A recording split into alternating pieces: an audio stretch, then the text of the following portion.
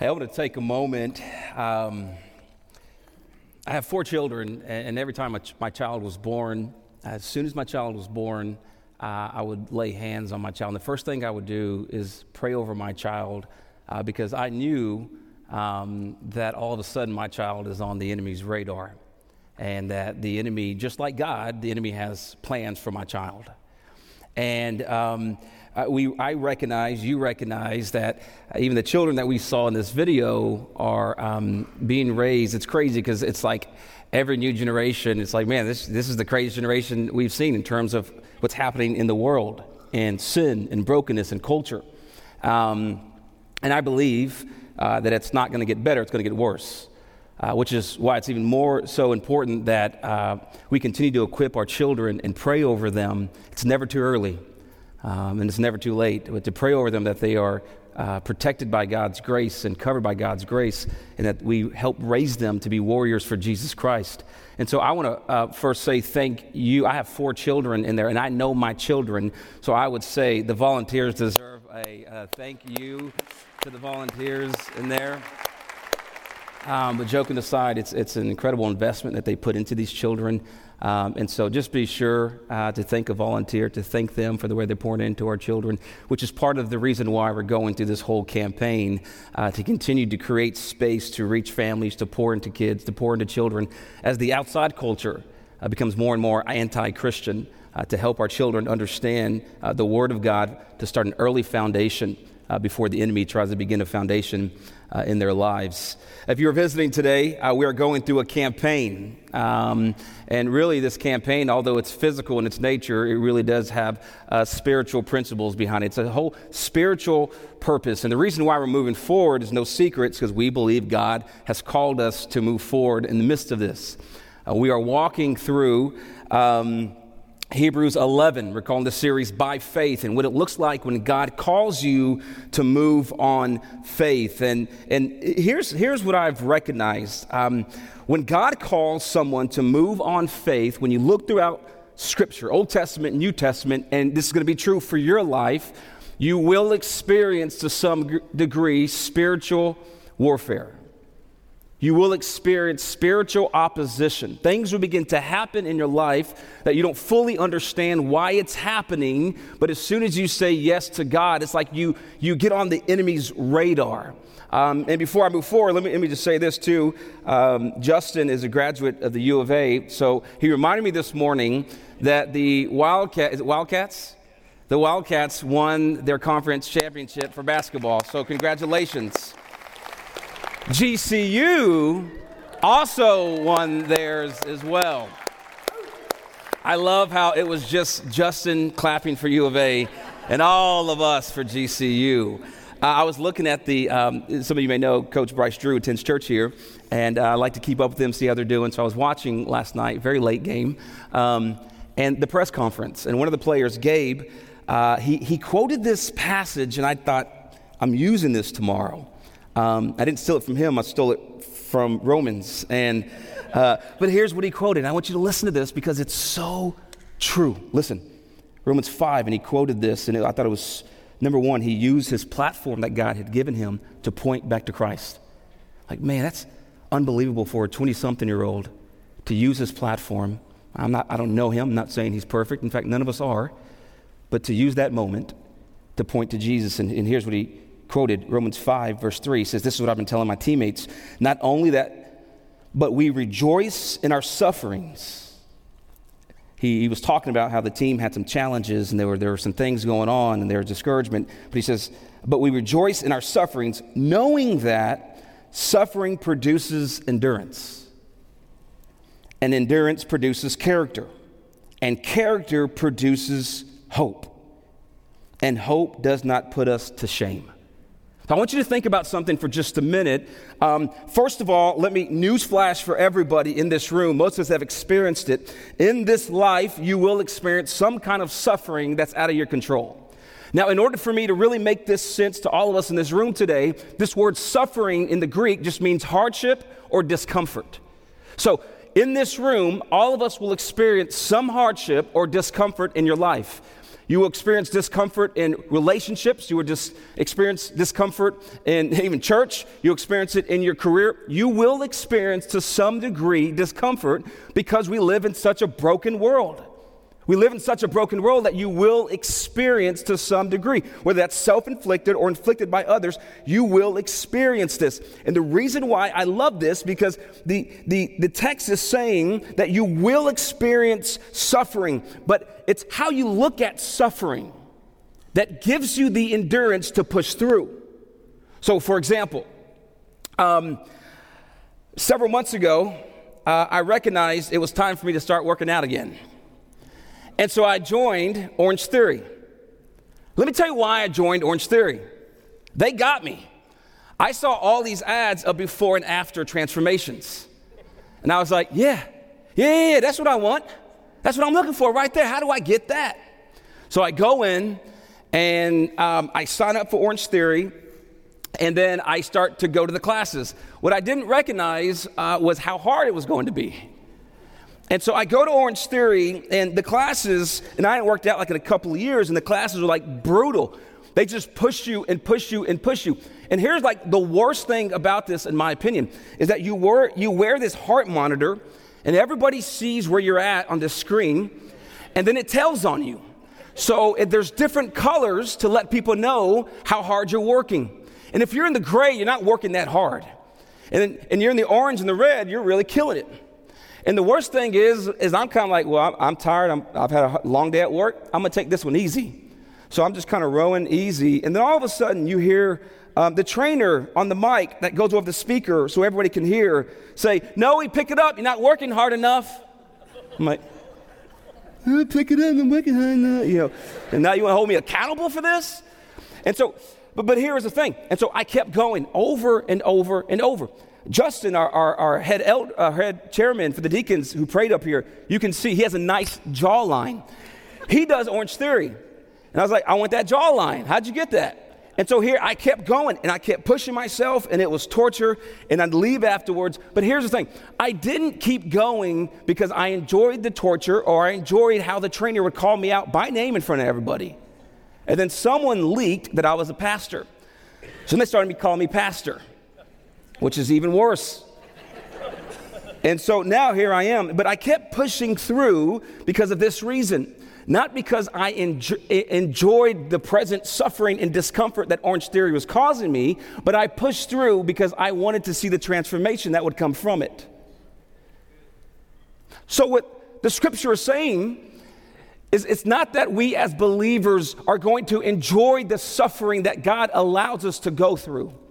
It's not that we even ask God to bring on suffering because it's so good and we love to hurt. We push through the suffering because of what we see the suffering will produce and provide for us.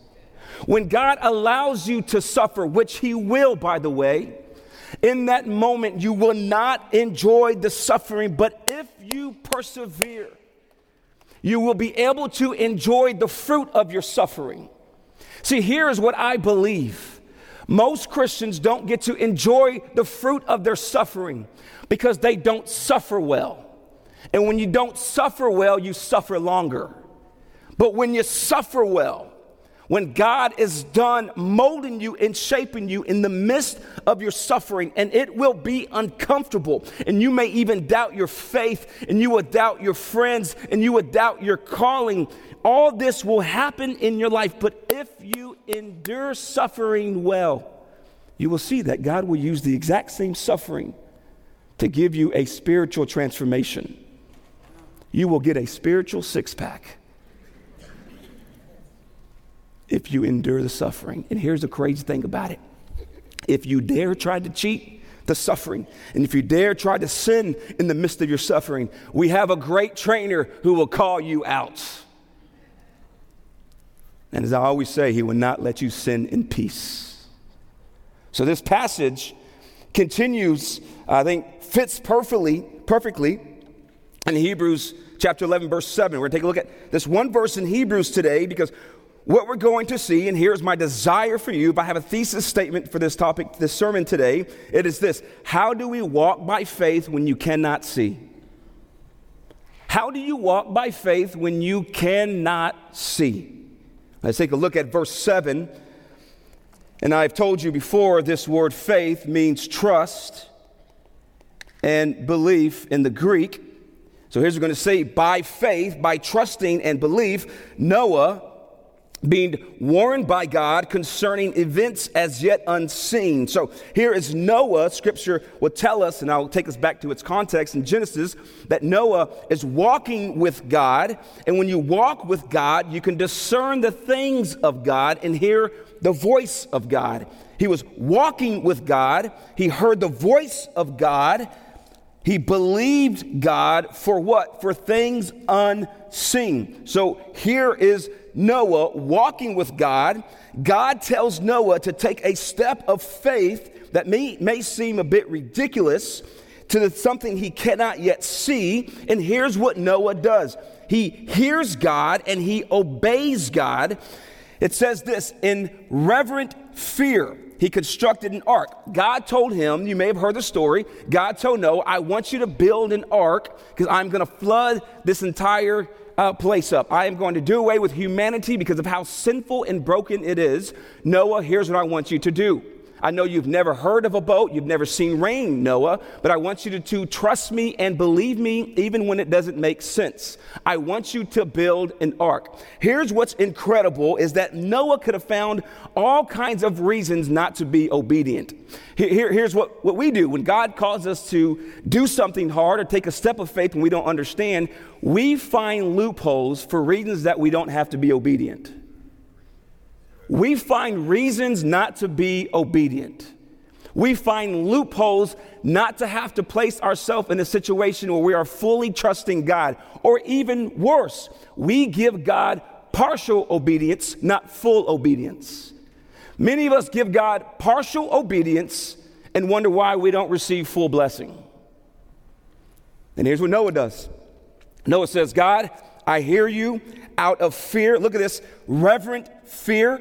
This means that he had a healthy fear of God to understand if I don't obey God, God can do whatever he wants, and I don't want to figure out what that's going to be, so I'd rather just be obedient. So he has a healthy fear of God. He constructed an ark for the saving of his household. Here's what you have to understand today. Your obedience is not just for you. When God is calling you to be obedient, your obedience doesn't only impact you. Noah's obedience impacted his household. At the same time, your disobedience or your sin doesn't only impact you, it impacts others around you.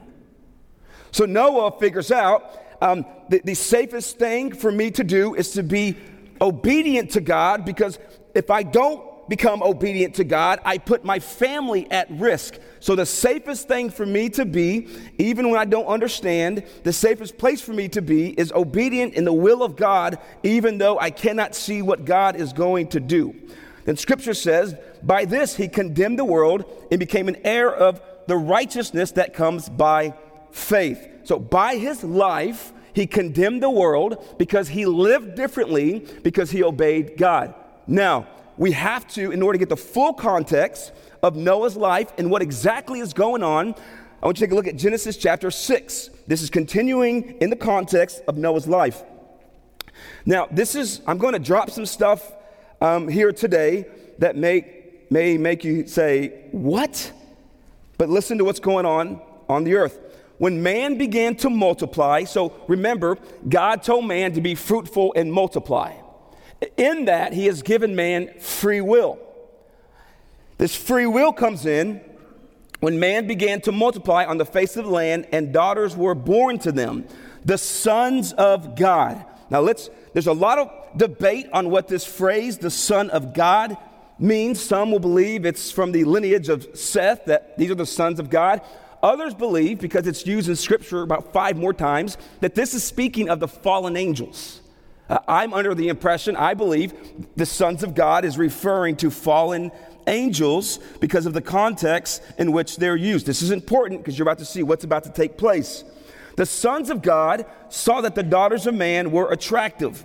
Now, you talk about getting into some demonic spiritual warfare stuff, which is very real, by the way. I mentioned last week that the way for sin to come into your life is through the doors of disobedience. If you want to go even deeper, demonic forces and demonic power and demonic spirits and spiritual warfare begin to reside and influence in the hearts of men and women who do not have Christ residing in them. If you're a Christian today, if the Spirit of God resides in you, you cannot be demon possessed, but you can be demon distracted. You can be demon influenced, but you cannot be possessed if the Spirit of God resides in you. So here's what happens. Scholars would say that these fallen angels, demonic spirits, came into men who were not following God. So these men were not following God. They were living in sin, which opened up the door for them to reside in the hearts of men who were not following God. So we call this spiritual warfare. So the areas of your life today, think about the addictions that you have in the different sinful areas, whether that's, let's say, pornography, or whether that is just extreme pride, or whether you struggle with lying or stealing, whatever that may be, or you have substance abuse. Here's what has happened.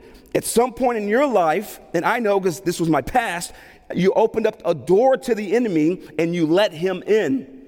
And the enemy has taken residence and power over this area of your life.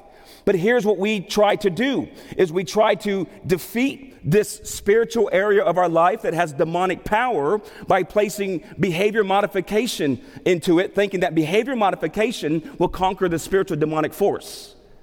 In order to release the demons out of the doors of our life that we have opened those to, we have to, number one, confess that we had opened the door at some point in our life. The reason why you confess is because you begin to shine light on the areas of your life that the enemy is beginning to take control over. The enemy does not win his battles in the light. He wins them in the dark. So when you open the door on the enemy, he loses his power. And you begin to shut that door. If you leave the door shut and you call that sin something else, you cannot win that way. This is why so many of us are still battling with the same sin over and over and over, because we haven't brought it out to the light. And we think that placing tools around us and all this stuff is going to make it better. That will help, but that won't defeat the demonic power that you open up the door to. So, this is very real, by the way. You don't think it's real? Take a look at our culture today. What are you seeing? Evil. You're seeing complete evil because the enemy has found people to reside into who is carrying out his plan and his vision. You see it all over the place. So, which means that spiritual power and warfare is very, very real. This demonic force is very, very, very real. Here's what happened. These people were not living for God, so the fallen angels, this demonic power, resided in men, and it says that they took wives as they chose. Are you saying that demonic powers resided in men and angels with women?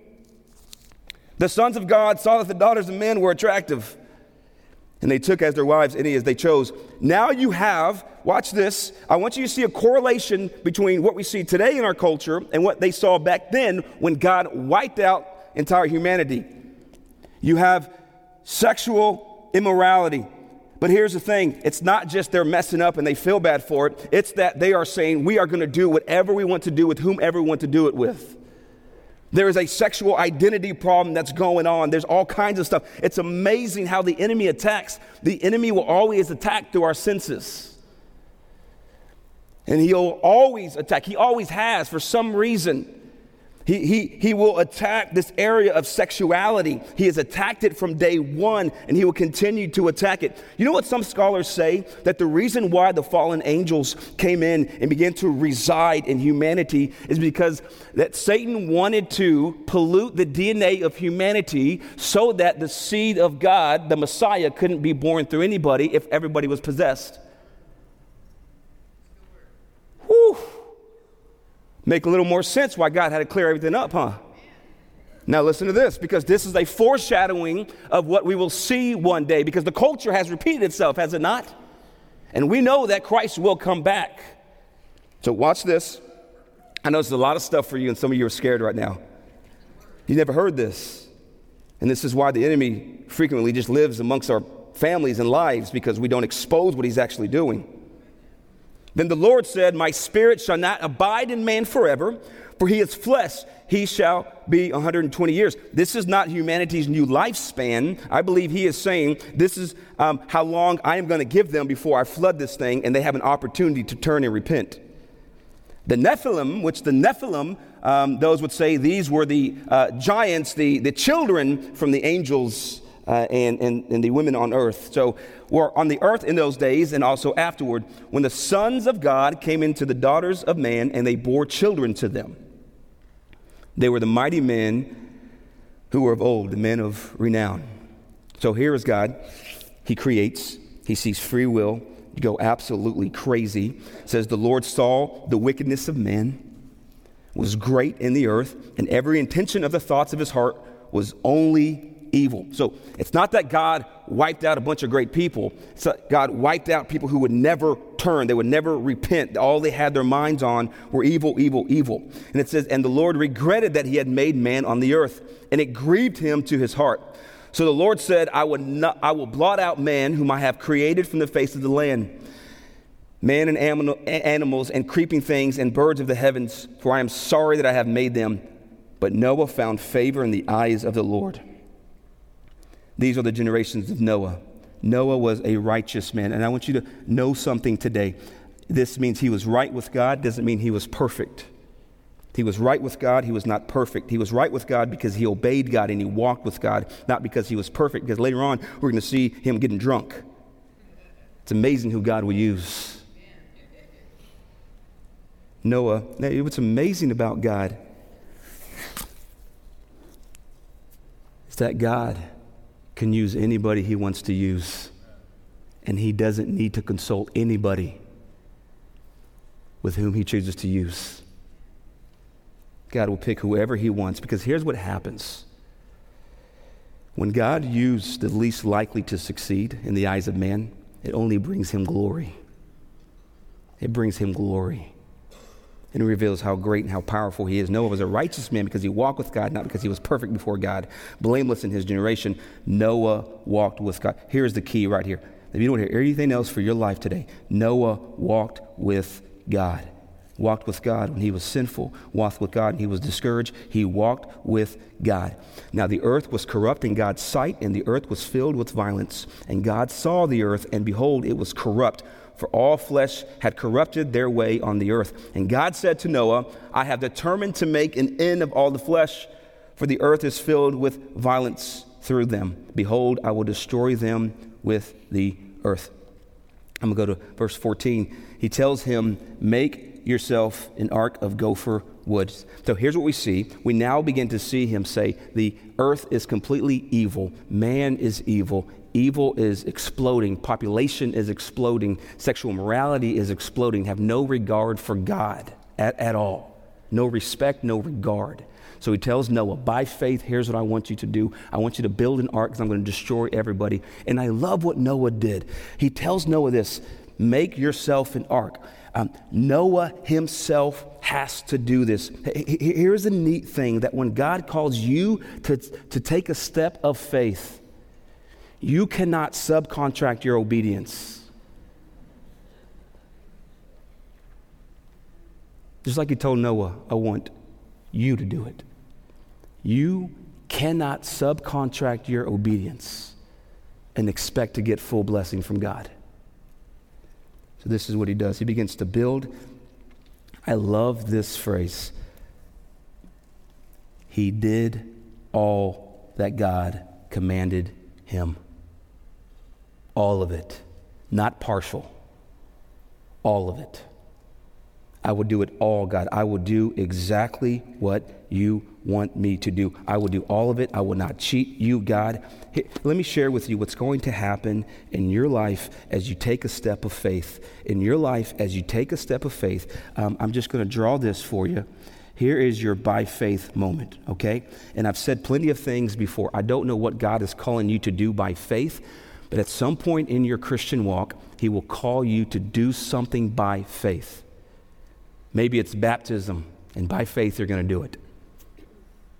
Maybe it's serving. Maybe it's surrendering your life to Christ. Maybe by faith you're going to give the campaign to help this thing move forward. Maybe by faith. The list goes on because God works in all of our hearts differently. Maybe by faith he's still knocking on your door about that relationship. And we find loopholes not to do what he's told us to do, right? Maybe by faith. And there's all these things, and we wrestle with it. And here's what happens. You're going to get to some point where you're tired of wrestling with God, and you can say, fine, I will do it. I'll take a step of faith, and here is why you're going to do it. Because there is fruit of faith, right? There is fruit of faith.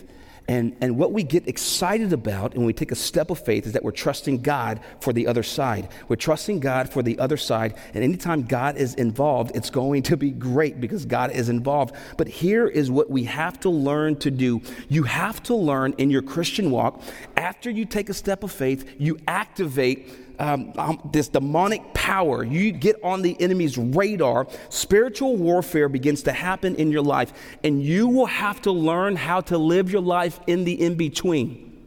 In between what? In between your step of faith and in between the fruit of your faith. Because when you read the scripture, anytime someone in the scripture took a step of faith, there was an in-between before they saw the fruit of faith. And so here's what's going to happen to you. There's going to be an in-between, and this is where you step into the fire. And here's why I'm going to use that word, because in 1 Peter chapter 4, verse 12, the congregation they're walking through this because of their faith, and Scripture says this, Beloved, do not be surprised at the fiery trial when it comes upon you to test you, as though something strange were happening to you. So let me tell you what's going to happen when you take a step of faith. Listen, all throughout Scripture, it's going to happen to you and it's going to happen to me. Spiritual warfare is activated. When God begins to move, the enemy begins to move. And here's what he's going to do to you. I'm telling you, it's going to be crazy. In this right here, in this season of your life, you're wondering, how long is it going to last? Here's all I can tell you. You know how long it lasted for Noah? 120 years. Some of y'all are tripping off 120 minutes. And here's what's you're going to suffer. You're going to be uncomfortable in this season. And you're going to be, listen, here's what's going to happen. Let me just straight up. You're going to be tempted in the season while you're waiting for God in ways you've never been tempted before. And you're going to see relational conflict. You're going to see like relationships just begin to fall apart and break and stuff's begin to happen. Like, what is going on? I can't do anything right, God. You're going to feel like you can't hear God. In the midst of this darkness, I can't hear you. Where are you? Did I mess up? Did I hear you wrong? And the enemy's going to be saying this. See, you heard God wrong. You should have never taken the step of faith. You're wrong. You shouldn't have done it. He's nowhere to be found. He's never going to come through. And you're starting to think, well, it's been 120 minutes. You're probably right. God's not going to come through. Because we live in such a fast food, quick world that we expect God to work on our terms and our time. God is not bound by anyone's time or schedule in here. God will do what he wants to do, when he wants to do it, how he wants to do it. And so in this moment, you will see this spirit. You know what else you're going to see? And you're wondering, is this true? If you want to see the characteristics of the enemy, take a look at the book of Job, and you will see how he attacks. You will even see random health problems begin to attack you and happen in your life. I cannot tell you that it's from God, from Satan, but I can tell you, according to the book of Job, that is part of spiritual warfare. And you will have to learn to live in this suffering area. But here is the thing. Many of us want the fruit without going through the fire. But the way you get to the fruit of your faith is by walking through the fire. And by the way, let me tell you something. When we hear from God, we say this is such a glorious moment that God spoke to us, and we write it down in our journals, which is good. Write it down. But here's what you have to understand, that God also writes the stories in the fire. And we are often tempted to think that when life is hard, God is gone. No, he's still writing. God writes hard too. Noah's life, chapter 6. Chapter 6, it's like, Noah, do this. Noah's like, I'm doing it. I'm going to do all of it. All of it, God. Chapter 7 happens. Chapter 8 happens. Finally, 120 years. Watch this. 120 years of waiting on God, being faithful, probably being ridiculed by people, probably people thinking, look, when you take a step of faith, let's say walk through a building campaign during an economical crisis, when you take a step by faith, it's not going to make sense. You can't expect everybody else to understand it. In fact, you don't need affirmation from man when God has already spoken. People may even think that you taking your step of faith looks stupid. Just like Noah. They've never seen rain. You're going to build a what? That's pretty stupid. Everyone who takes a step of faith in the in-between looks pretty stupid. Until it rains. Until it rains. 120 years, you look pretty stupid. Until it rained. In your life, when God calls you by faith, you will take that step of faith. Nobody will understand. Listen, in this Christian culture today, if you are walking closely with God, you know this when I say this out loud, that not every Christian, not every person who calls them Christian is walking closely with Christ. So you can't expect to get people's affirmation from those who aren't walking closely with the Father like you are. So what Noah does is he's all alone. Listen, let's add to this list. He is lonely. Lonely. And everyone thinks he is absolutely stupid. It's a hard season. I don't know if he doubted. I don't know if he sinned in the midst. Let's just throw sin in here because God is big enough to cover that too. Until it rained. Look at this. Chapter 9. I'm just going to read the first verse. Listen, this is good. You want to see the fruit of his faith after 120 years? Verse 9. Chapter 9, verse 1. And God blessed Noah. Anytime you see "and God blessed," I don't know what it is afterwards, it's good. It's kind of like when you find out your rich uncle is buying you something for Christmas. It's going to be good. And God blessed Noah and his sons, and he said to them, be fruitful and multiply and fill the earth. That God came through in this mighty way 120 years. He was uncomfortable, but he suffered well and he persevered, and God showed up. So how do you walk? If you are sitting right here, I'm going to give you 3 quick things and we're going to be done. How do you walk if you're in a season? Because if I can be honest with you, I don't feel like I live here often. Like life is just good and I'm getting all these. I just don't feel that sometimes. If I would be honest with you, I feel like 80% is probably this. But I have just learned to find joy in the midst of discomfort. I've learned to make this kind of my home until God says otherwise. 120 years, 120 minutes, I don't know. But if that is you today, let me tell you this. How do you get through this? Number 1, keep doing what he's told you to do until he does what he's going to do. Now, what are you talking about? Keep doing what he's told you to do until he does what he's going to do. So, for example, Noah kept building and he kept waiting until God brought the rain. So how long do you build? How long do you wait? Until God makes it rain. Now, I'm not talking about money, by the way. Until God makes it rain.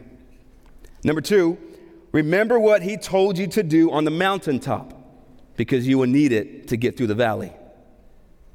There will be times when you're in the fire or you begin to doubt what God said, but if you go back, you have to remember what God said in order to get you through the valley. Number 3, do all that God has commanded you to do. God says this over and over and over about Noah. Verse 22, Noah did all that he commanded. Chapter 7, verse 5, Noah did all that he commanded. Verse 9, he did all that he commanded. Over and over and over, he did all that he commanded. In closing, let me share something with you. You can always find Jesus in the Old Testament. Let me share something really cool with you. He told Noah after the ark was built to get something called pitch and seal the inside and the outside of the ark. Pitch, when you look it up in the Old Testament, it was a sealer. Basically, he sealed up the boat to be sure that none of the water would get through. The interesting thing about this word pitch is that when you take a look at the Hebrew word and the root word of the word pitch, it means atonement. So this is a foreshadowing. Just like he said, through one man, Noah, I will use you to restart and to save humanity. The foreshadowing is this, that in a drowning world that we live in today, that it's headed to destruction and corruption, that God used Christ to be the sealer, the atonement for humanity, to save us from the destruction around us. Jesus is all throughout the Old Testament. In Orange Theory, as I'm closing, back to Orange Theory, there are 5 different zones. You'll see a picture up here. The zone that they tell you to stay in is called the orange zone. It's the orange effect. When you're working out, you can see that colors begin to change. And they say you want to stay in the orange zone. In the orange zone is where you'll see the most transformation, because if you stay in the orange zone, you begin to burn more fat, you burn more calories, which leads to a greater chance of a greater transformation. And so they want you to stay in there. And I have to be honest, I like that they put it's uncomfortable, because it's extremely uncomfortable. It pushes you, and it makes you strain, and it makes you persevere, and it makes you grind. And for about 55 minutes, you are uncomfortable.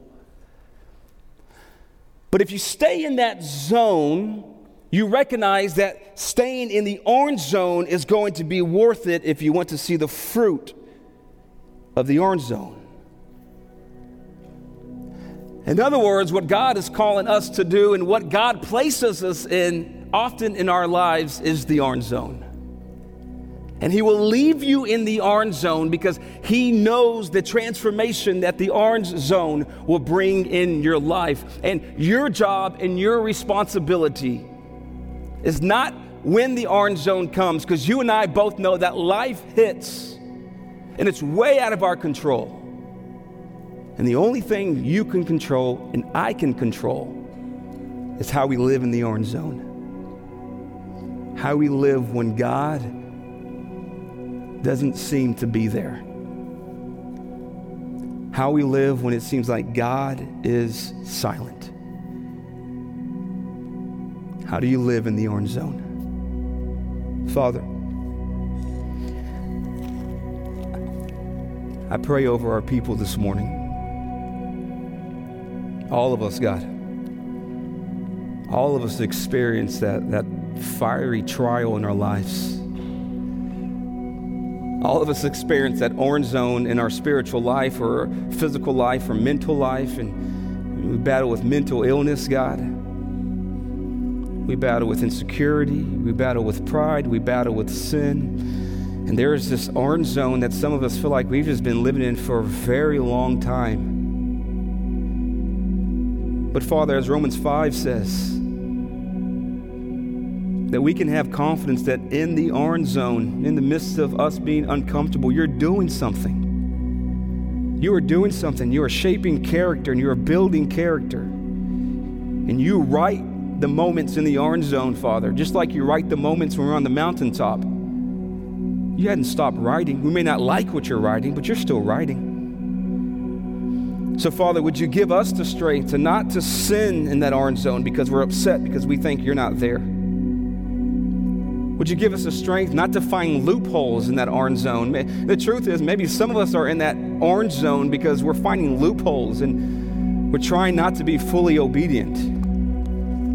If anyone is in this room today and is living in partial obedience, would you please give them the strength to live in full obedience?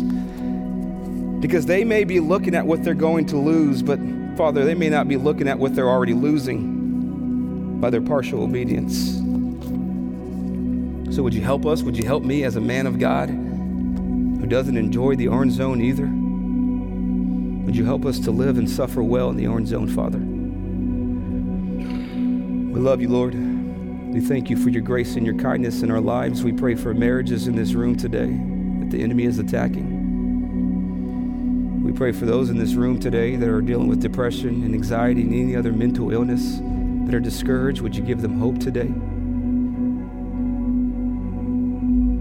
Those who are lost trying to find their purpose, those that have opened up the doors to demonic activity in their lives, would you help them to see where it's at, confess it, repent, and shed light on the enemy so he may be casted into the pigs, Father, just like we saw Jesus do. Would you work in this church during this campaign? We know it's going to be a miracle to raise this money to reach more people, but we'll live in the orange zone. We'll live in the orange zone until you come through. It's your will, your bill, Father. We love you. We thank you for your Son, Jesus Christ. It's in Jesus' name we pray. Amen.